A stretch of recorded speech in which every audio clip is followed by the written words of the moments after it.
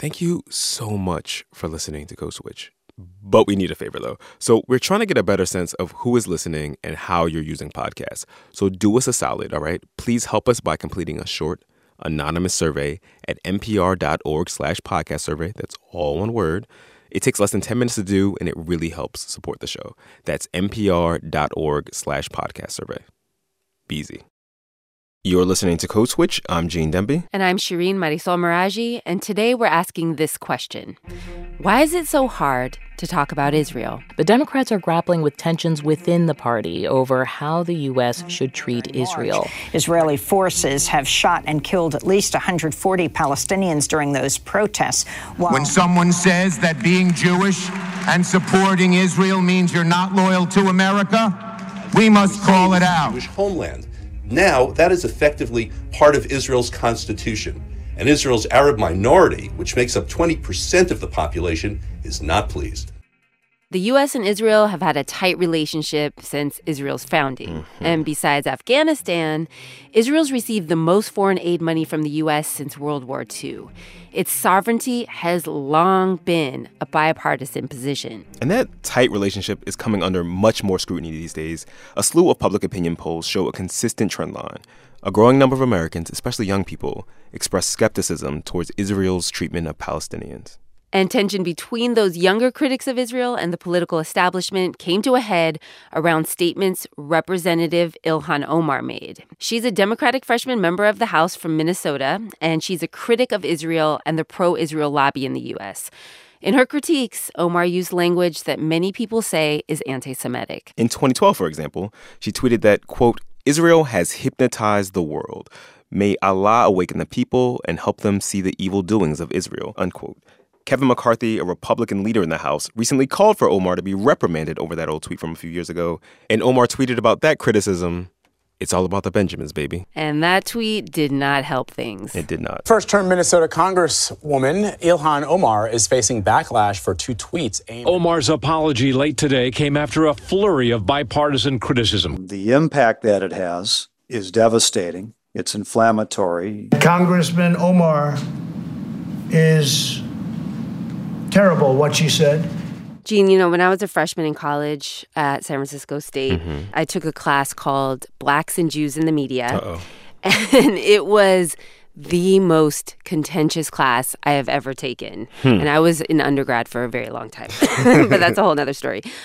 But students would get into screaming matches over Israel in this class, which I ended up dropping, by the way, because I was not ready. I did not understand this topic at the time. I was fresh out of high school, and I was like, what the hell is going on here? I mean, I guess none of us ever reaches an age when we're ready to have this conversation. I know. Are we ready right now? I don't know. Let's get ready. Another complicating factor here that many people cite is the influence of the aforementioned Israel lobby. It's an assortment of groups who press lawmakers in Washington to adopt pro-Israel policies. And in late March, D.C. hosted one of the most important and increasingly controversial events on the political calendar, the American Israel Public Affairs Committee Convention, or AIPAC conference. And this question, how Americans talk about Israel, was front and center.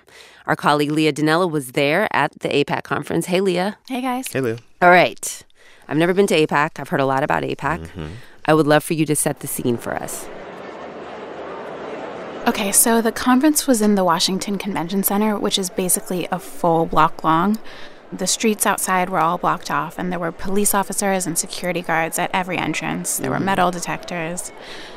Inside, it was full of bigwigs, so people like Mike Pence, Mitch McConnell, Nancy Pelosi, Chuck Schumer, Cory Booker. There were big groups from schools and hundreds of synagogues. And according to the AIPAC website, more than 2/3 of Congress actually goes to AIPAC, and more than 18,000 people total. Wow. I knew it was big, but I didn't realize it was that big. Yeah. It is huge. Okay, so what was everyone actually doing at the conference? So mostly they were attending speeches. There were these huge general sessions. Those were the ones with speakers like Mike Pence and Nancy Pelosi. And then there were smaller breakout sessions to talk about all kinds of different things. So Israel in Africa, or negotiating peace, depictions of Israel in the U.S. media. I went to a session called How to Respond to Criticism of Israel. How to respond to criticism of Israel. I am very interested in this. Tell us about that one. It was in a giant room. I would guess a few hundred people were there. And there were 3 panelists, including the person leading the session, who is a man named Jonathan Kessler. Kessler is AIPAC's Director of Strategic Initiatives. He's worked with AIPAC for 20 years, and he said that there seems to be a lot of confusion in distinguishing between legitimate criticism of Israel and Israel bashing. Now, I'm not terribly confused. I make the distinction effortlessly. But a whole lot of people on Capitol Hill, in the media, on campus, in this audience, are looking for some guidance. So at the panel, there were some introductions. And then after that, the panelists spent about an hour taking questions from the audience. Okay, so what kind of questions were the people in the audience asking? There was a whole range. So there were some about partisan politics. It seems like it's impossible to be a Zionist and a Democrat. Even the president has said that the Democratic Party is anti-Israel. So what's your advice to Democrats today, especially young ones like me, who feel like they might have to vote outside of their party in the next election, or who feel like we're kind of lost? Questions about land and territory. A criticism of Israel that I see often is that they're occupying the West Bank, but I thought they won that land in the Six-Day War. So can you just explain to me what the criticism really is and how to defend against it? One was about Prime Minister Benjamin Netanyahu and his embrace of the far right. And then the same government embraces Otzma, which is a party that says any good Arab is a dead Arab. And how can I support an Israel that I love, but that is not going to be able to be what it is supposed to be? Okay, so this could be... How would you characterize the answers to all these questions? Well, AIPAC works to push forward pro-Israel legislation, so they're definitely coming with a point of view. Right. For Jonathan Kessler, a lot of his responses boiled down to ignore the haters and the trolls. Some of it involved explaining some of the country's history to people who might not know it. But the thing that really stood out to me that people kept coming back to was to remember that Jews have been victims of very serious oppression and genocide, and that criticism of Israel needed to be understood within that context. So no one asked this, but Kessler gave an example of a question about Israel that people might be asked, which was, why did the Jews steal land from the Palestinians? One of the panelists took kind of a legal approach to answering that question. One brought up the history of Jews in the region. And Kessler, he responded that this was all about survival. Jews for 2,000 years knew that they weren't at home anywhere except the land of Israel. And it's built into the faith tradition in every single way. But I don't have to remind the people in this room that after World War II, a whole lot of Jews were just looking to live. And they turned to the United States and to Canada and to the enlightened countries. And the enlightened countries said, none of you is too many of you. Go home, and there were no homes. So, quick explanatory comma. In the wake of the Holocaust, there was the giant question of what would happen to survivors. Many of them wound up in refugee centers and displaced person camps in Europe. And there were quotas and restrictions on how many and what type of refugees could enter certain countries, including the US and the UK. Thousands of Jews actually tried to immigrate to Palestine, which at the time was controlled by the British. But the British intercepted many of those people and put them in detention camps in Cyprus. But in the years immediately following World War II, there were tens of thousands of Jewish refugees who did resettle in the United States, Canada, Europe, South America, and Palestine. So for Kessler, the question of where Jews wound up boiled down to what was fair. I think that fairness is something that we all understand. But the fact is, the Jews never said, I'm starving, I want the whole loaf of bread. Never. They said, I'm starving and my children are dying and I want a slice of bread and I can share this loaf. And the population there at the time said, it's time for Jews to die. The end of history. And the Jews said no. So there he's referring to the people who were living in Palestine at the time. I'm playing this statement for you, which is very provocative, because Jonathan Kessler's position is not fringe at AIPAC. A theme in that session was that Jews have faced discrimination and persecution everywhere they have lived throughout just about their entire history. So when people are critical of either Israel's policies or the idea of a Jewish state, that is the reaction a lot of people have. We have been victims of so much. We are still under threat, and we are entitled to a homeland. All right, Leah, so that's what was going on inside the convention center. What was happening outside? Free, free Palestine! Free, free Palestine! Long live Palestine! Okay, so outside, just beyond the police at the entrances, there was a whole group of protesters, and a lot of very impassioned rhetoric there, too. Not another nickel, not another dime. No more money for Israel's crime. People were carrying Palestinian flags, chanting slogans. The protesters filled up about half a block. There were people holding signs that said things like Free Palestine, End AIPAC, End all aid money to racist Israel. One said, "Why do Palestinians have to pay for the Holocaust?" Either you are anti-occupation of Palestine or you're not. You can't be on both sides of the fence. You cannot talk. That's Abbas Hamideh, the man who organized the protest. He describes himself as a Palestinian right of return activist.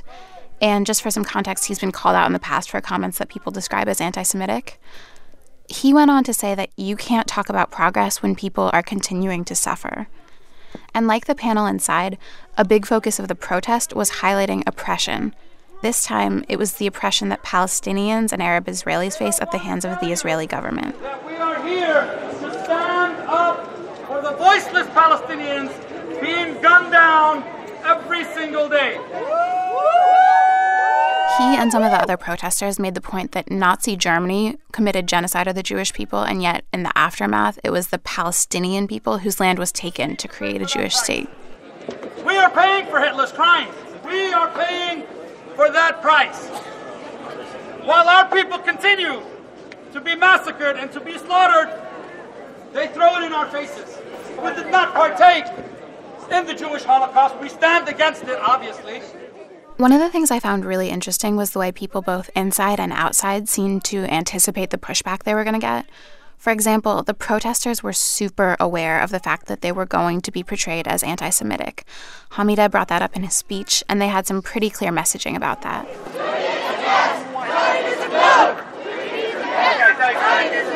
Judaism, yes. Zionism, no.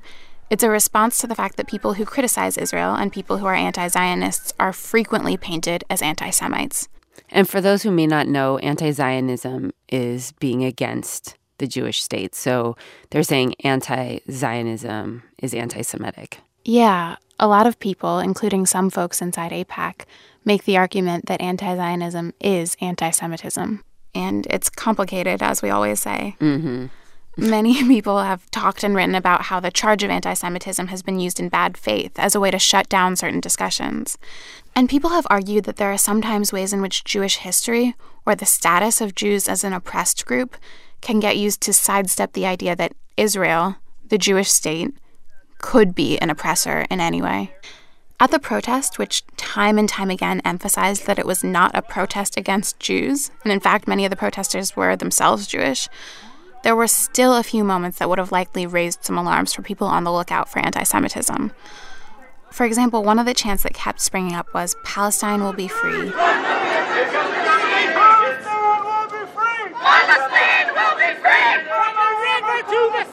From the river to the sea is an old phrase, and people have used it in different ways.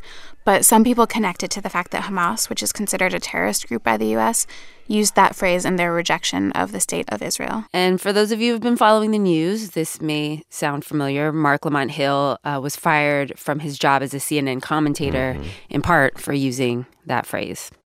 All right, Leah, so you've got people inside this conference talking about being oppressed and how they're victims of anti-Semitism. You've got people outside talking about how they're oppressed and how they're the victims of Israel's racist policies. Yep.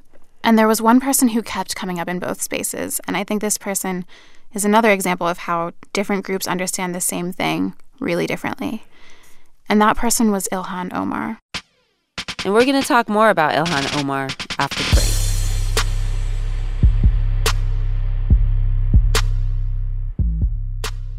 Support for NPR and the following message come from Netflix's new podcast, Strong Black Lead, celebrating Black storytelling and the creatives who make it possible. Every week, award-winning podcaster Tracy Clayton interviews Black Hollywood legends, including Lynn Whitfield, Loretta Devine, and John Witherspoon. Listen and subscribe to Strong Black Lead everywhere podcasts are available. New episodes every Tuesday, and follow Strong Black Lead on social.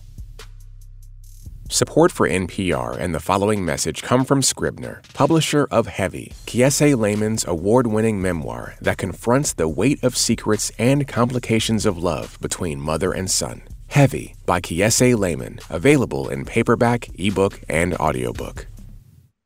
Hey, it's Ophira Eisenberg, host of NPR's Ask Me Another.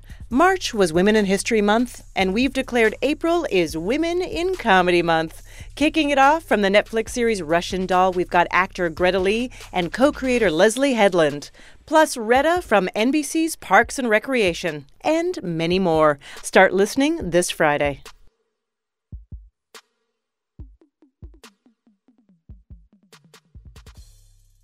Shireen. Gene. Code Switch. All right, Leah, you just took us to the AIPAC conference as a way to illustrate why it's so hard for Americans to talk about Israel.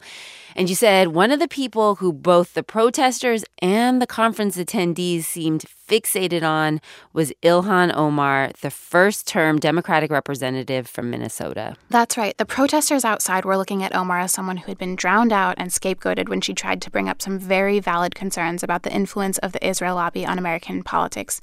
Meanwhile, inside at AIPAC, Benjamin Netanyahu made a speech that referenced Omar. Take it from this Benjamin.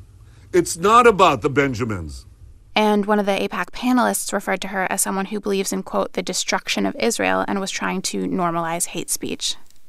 There are some people who say any criticism of Israel is anti-Semitism, or virtually any criticism of Israel is anti-Semitism. That's Jill Jacobs, a rabbi and the executive director of an organization called Trua. And on the other side, people say no criticism of Israel is anti-Semitism. And the fact that some criticism of Israel is definitely not anti-Semitism doesn't mean that no criticism of Israel can be anti-Semitism. Jacobs wrote a piece in the Washington Post about a year ago called How to Tell When Criticism of Israel is Actually Anti-Semitism. And she told me one good question to begin with is, why do Americans want to talk about Israel so much? And my response to that is that there are a lot of reasons that people single out Israel. Anti-Semitism is one of those reasons. And also, Israel is the largest recipient of U.S. foreign aid, not counting the places that the U.S. has invaded. Lots of different religious groups have ties to that region. It's a holy place for Jews, Christians, and Muslims, so people have always been obsessed with Israel. And unlike a lot of places with big human rights issues, Israel is easy for many Americans to get to. Meaning that you can get in a plane, you can go there, you can take photos, you can tweet from there, whereas there are other places in the world with horrible human rights records that are basically inaccessible. By the way, in the past few years, there have been about as many UN resolutions condemning Israel as the rest of the world combined. Wow. I had no idea about that. And people argue about why that is. Another reason, she says, there's a very strong, prominent U.S.-based pro-Israel lobby, which includes AIPAC. Whereas there's not a visible, necessarily pro-Syria or pro-China lobby, though, of course, those places do invest a lot in trying to direct U.S. foreign policy, but they're not visible. Okay, here's another major reason Israel gets talked about so much. The Palestinians themselves, over the last 70 years, have built up a liberation movement that has also been dependent on there being a very large Palestinian diaspora around the world, which has also contributed to building up support for the Palestinian movement both in the U.S. and abroad. This last point is something that often gets overlooked, but there are really high stakes here for Palestinians. When Israel was created in 1948, hundreds of thousands of Palestinians were displaced from their homes. Sari Makdisi, a professor I spoke to from UCLA, talked about the everyday violence that happens today in Israel and the Palestinian territories. People being stopped at checkpoints, unable to get doctors or to schools or to their families. Given all that, Jacob said she wants to make it easier for people to talk about Israel, and specifically to criticize Israel, in a way that doesn't wade into anti-Semitism. All right, so what did she say we shouldn't do? Well, she says we shouldn't depict Jews or Zionists as insidious influencers who are behind the scenes of world events. This is a classic anti-Semitic trope. It's used both by the right and by the left. So on the right, we have, for example, famously the ad of Donald Trump's campaign in 2016 in which it flashed pictures of George Soros, Lloyd Blankfein, and Janet Yellen, who are prominent and visible Jews and warned of a global power structure and of people pulling the levers of power. Huh. Let's just wait 1 second here, because I know that Israel's leader, Benjamin Netanyahu, has said publicly that Israel has never had a better friend than Donald Trump. So this is confusing me. Yeah, it's confusing. Rabbi Jacobs says the global Jewish conspiracy theory comes from a book called The Protocols of the Elders of Zion. I've actually heard of that book. Infamous, right? I haven't. Really? It's No. like one of the principal texts of anti-Semitism. It was supposedly the words of a Jewish conspiracy that secretly runs the world. It's all made up. It's all fake. It's completely bogus. But over the years, it's been translated into all these languages. And it's become it has a cycles of popularity with bigots like Henry Ford and the KKK and Adolf Hitler. Mm-hmm. And Jacob says that logic in that book is the same logic that was behind the massacre at the Tree of Life Synagogue in Pittsburgh, where a man killed 11 people at a bris. The accused gunman talked about Jews as being the ones responsible for bringing refugees into the U.S. Another way she sees anti-Semitism crop up is when people use the term Zionist as a code for either Jew or Israeli. The idea is to take this away from being a criticism of a country and instead have it be a criticism of these kind of shadowy Zionists, whoever those people are. Jacob says one example is people suggesting that Louis Farrakhan of the Nation of Islam was coming up against Zionist pressure when he was criticized for making comments like referring to the synagogue of Satan. So we have to ask there, well, what do you mean by Zionist pressure? Do you mean this is pressure from people who believe that there should be a state for the Jews? Do you mean Jews? Do you actually mean that the state of Israel is doing these things? Another marker is denying Jewish history.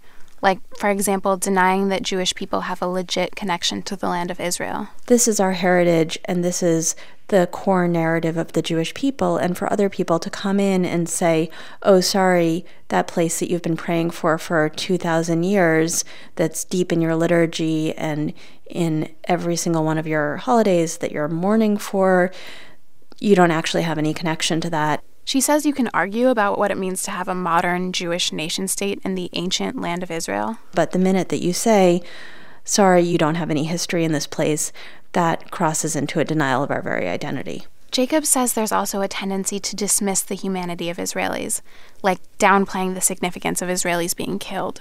Like just denying how bad it is, or saying, yes, well, more Palestinians have been killed, which is true. It is. Palestinians' human rights are violated every single day that the occupation continues. And more Palestinians have died, more Palestinians have been injured, and that doesn't mean that it's okay when an Israeli is injured or killed. She said we don't have to talk about the violence as being equivalent. But we can't just excuse rocket fire, and we certainly can't excuse blowing up Israeli civilians in a bus or in a restaurant or a coffee shop. Okay, the last marker on Jacob's list is assuming that the Israeli government speaks for all Jews. I can say I'm a patriotic American, and virtually nobody will assume that that means that I support the current administration. In fact, my patriotism moves me to try to resist the policies of the current administration, which I think are destructive to America. But Jacob says what often happens to prominent American Jews is that they'll go to speak at a rally about immigration or some other issue, and somebody will scream at the stage, what about Palestine, or criticize them for not speaking about Palestine. But actually, American Jews have the right to speak about any issue we want. We don't always have to be responsible for speaking about Israel, just as we would never hold, let's say, a Syrian American responsible for talking about Assad every time they get up to speak about any issue.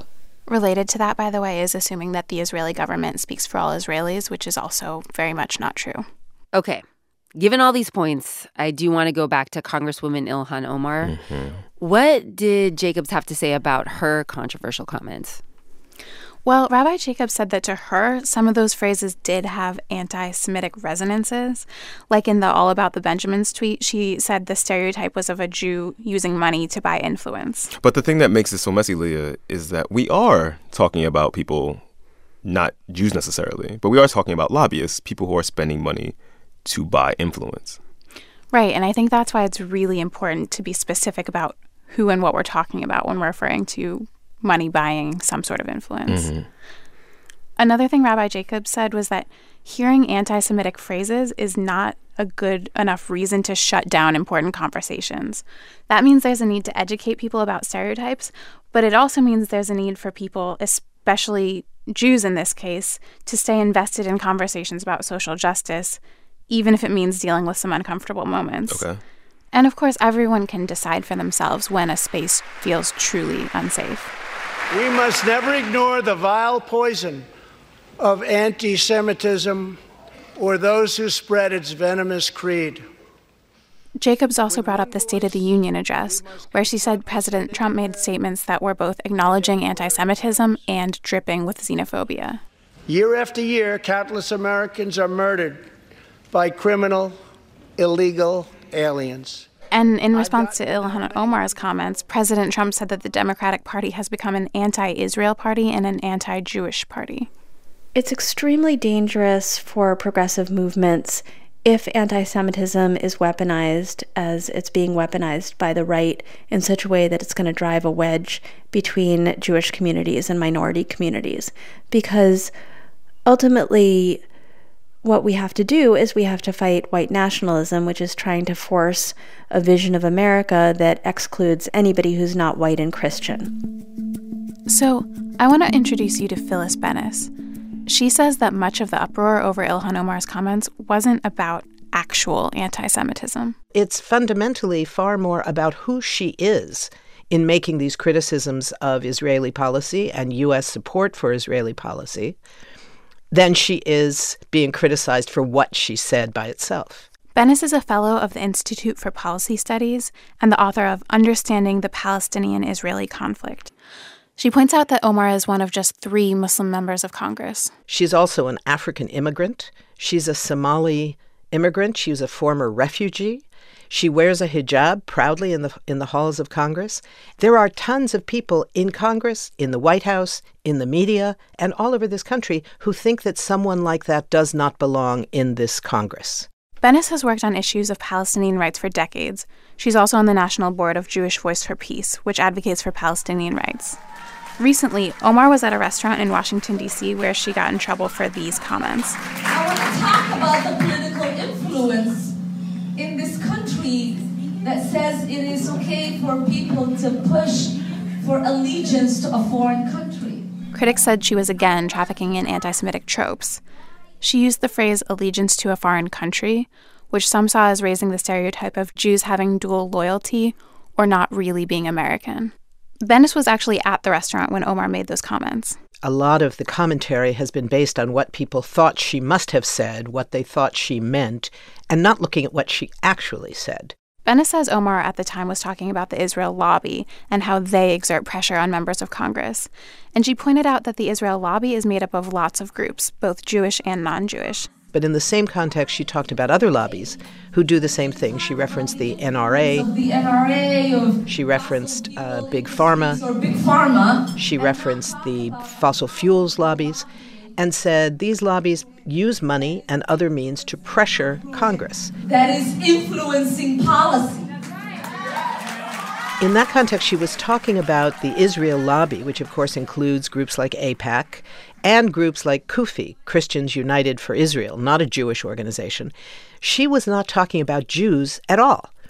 So the notion that she was somehow using an anti-Semitic trope about Jews having dual loyalties or Jewish allegiance to Israel being the problem simply isn't connected to reality. Bennis said the language Omar was using wasn't even particularly unusual. I ran some comparisons and found out that the New York Times, the Washington Post, the Wall Street Journal, the Chicago Tribune, and the U.S. News and World Report all have used the language allegiance to Israel to describe the president, the White House, members of Congress, Congress as a whole, and a host of other institutions and individuals, not quoting anyone, but in the context of news articles describing how the president, eager to prove his allegiance to Israel, said X. The member of Congress, eager to prove their allegiance to Israel, said Y. No one ever thinks anything of it. There's something else at play here, too, and that is shifting political attitudes around Israel. Bennis was one of several people I spoke to who said that a lot of what we've seen recently, the uproar around Omar's comments, Trump's unprecedented announcement about the Golan Heights, Senator Marco Rubio proposing a resolution to sanction organizations that boycott Israel, all this is happening because space is opening up to talk about the U.S.'s relationship with Israel in a more nuanced way. When I was a young Jewish kid growing up in California, we didn't have a lot of choices politically. If you identified as Jewish, you identified with Israel. That's what it meant to be Jewish. There were no alternatives. Suddenly, what we see in the last decade or so, there are choices for young Jews growing up in this country. There's a left, a right, and a center, the way there is in every other community. She says now there's an understanding that Israel doesn't necessarily reflect the values that she grew up with. The Jewish community has always prided itself on standing for justice, being victims of a massive injustice, with particularly the Holocaust and other injustices as well. My grandfather came from Russia, escaping the pogroms at the turn of the 20th century. Those have been a reality of Jewish life. And the fight for civil rights, the fight for equality, always involved significant numbers of Jews. But Bennis says that for many years, that fight for equality didn't include taking a hard look at Israel. So Jews who marched with Dr. King would come back and raise money for Israel at the time of the 1967 war, when Israel was in the process of occupying other people's lands. I was part of that too as a kid. And we recognized that Israel was somehow different. But eventually, she said that stopped making sense to her and to many of the other people who were trying to fight racial injustice. Our parents' and grandparents' generation fought against Jim Crow segregation. So how is it that we're prepared to accept an Israeli state that says, for example, as their new nation-state law that was just passed a few months ago, and says explicitly that in the land of Israel, only Jews have the right of self-determination? That's not the kind of Israel that I grew up wanting to support. Related to that nation-state law, by the way, was Netanyahu's statement a few weeks ago that Israel is, quote, the national state not of all its citizens, but only of the Jewish people, unquote. And so Bennis says there's a giant political shift underway, both among younger generations of American Jews and in the national conversation around Israel and in the media. We have not been seeing that much of a change inside the Beltway. We have not been seeing a change in Congress. Right now, we are seeing that change because we have this new crop of young, mainly women of color, Muslims, Native folks, Palestinians, and others who have been elected to Congress precisely because their base understands that they will be willing to speak out on things that were considered taboo. They have broken taboos. Breaking taboos is going to provoke a reaction. But the interesting thing wasn't the reaction, because you can kind of script that. That's Sari Makdisi. He's a professor at UCLA and the author of Palestine Inside Out, An Everyday Occupation. The interesting thing was when she was being singled out for criticism, not by Republicans, because they seized on it, of course, but by the Democratic Party leadership, who immediately tried to censure her and sort of, rolled out this, what they thought was going to be a straightforward kind of piece of legislation to condemn her, basically. And then they got this ferocious pushback from younger Democrats, from Democratic activists, from Palestinian and Jewish and all kinds of other activists connected to the Democratic Party, saying you can't do that.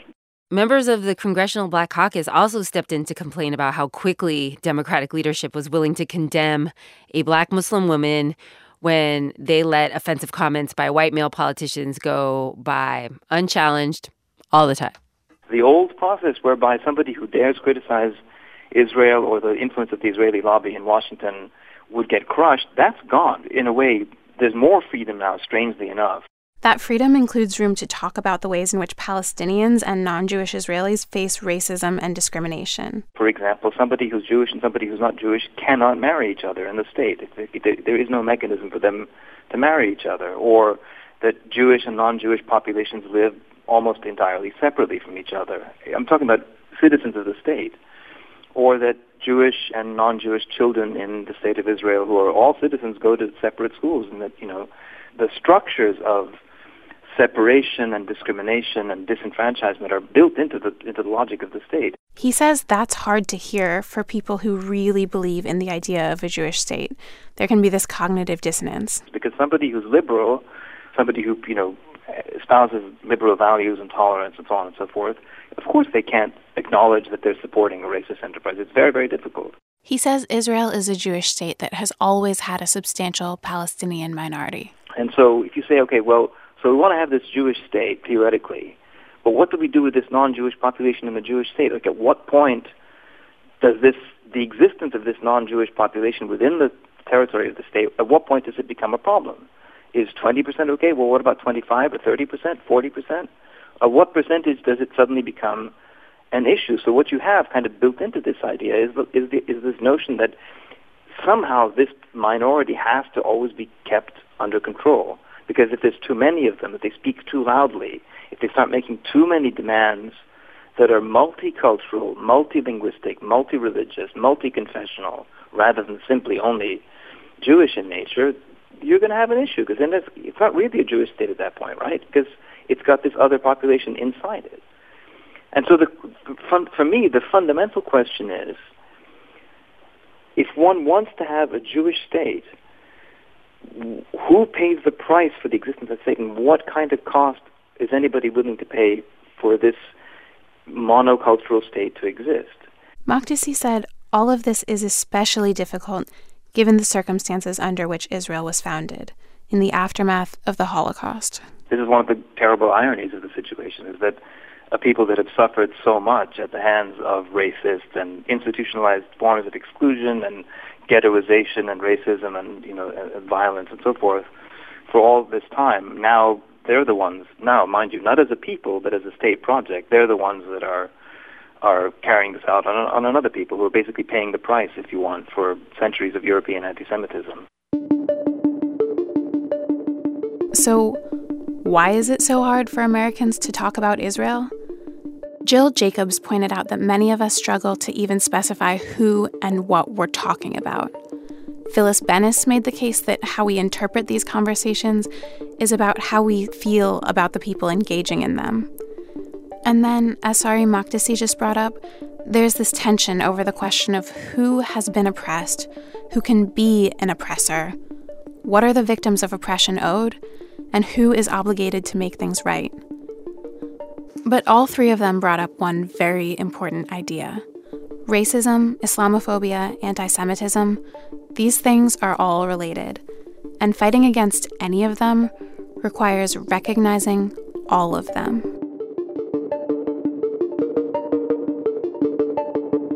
That's Code Switch team member and our assistant editor, Leah Donnella, and that's our show. Please follow us on Twitter. We're at NPR Code Switch. We want to hear from you as always. Our email is codeswitch@npr.org. You can always send us your burning questions about race with the subject line Ask Code Switch. Sign up for our newsletter at npr.org/newsletter/Code Switch and subscribe to the podcast on NPR One or wherever you get your podcasts. This episode was produced by Sami Yenigun and Leah Donnella with help from Tiara Jenkins. This piece was edited by Sami Yenigun, Steve Drummond, Mark Memmott, and Larry Kaplow. And shout out to the rest of the Code Switch fam: Karen Grigsby Bates, Adrian Florido, Kat Chow, Kumari Devarajan, and Maria Paz Gutierrez. I'm Gene Demby. And I'm Shireen Marisol Meraji. Be easy, y'all. Peace.